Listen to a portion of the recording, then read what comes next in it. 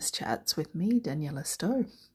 Today I am going to share more or less some personal ramblings just about my journey through separation and what it is that I'm feeling today, and hopefully it can help people to accept that it's okay to feel whatever you're feeling.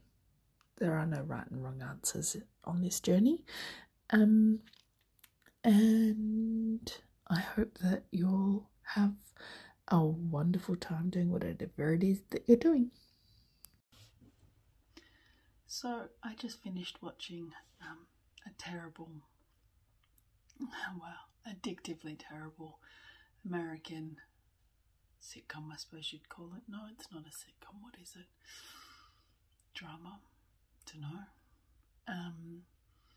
The Bold Type. And do you know, it made me realise something.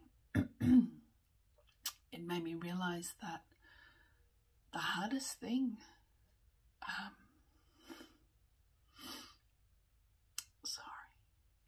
the hardest thing about separating and getting divorced is not actually getting divorced, because I'm lucky enough that we're doing it in a way that's amicable and friendly and caring, supportive of each other. But what's hardest is letting go of all those dreams that you had for your life, and all those hopes and adventures that you were going to have together with you know, in our case with 3 kids. And you kind of have to start all over again. And sometimes I get angry because I think that we were always fundamentally different in ways that meant we were never going to have those dreams and those adventures that I thought we were going to have. But, sorry, sometimes you can convince yourself of anything. And I love my kids very much, and I wouldn't change having them for anything in the world, but I still miss the idea of having those adventures and living my life in the way that I always dreamt of living it. Because travelling and exploring the world by yourself with 3 kids, you can do it, of course, and I could do it. I'm a strong woman and they're wonderful kids. Challenging, wonderful, but I don't necessarily want to. And I thought I'd found someone and was building my life with someone who also wanted that.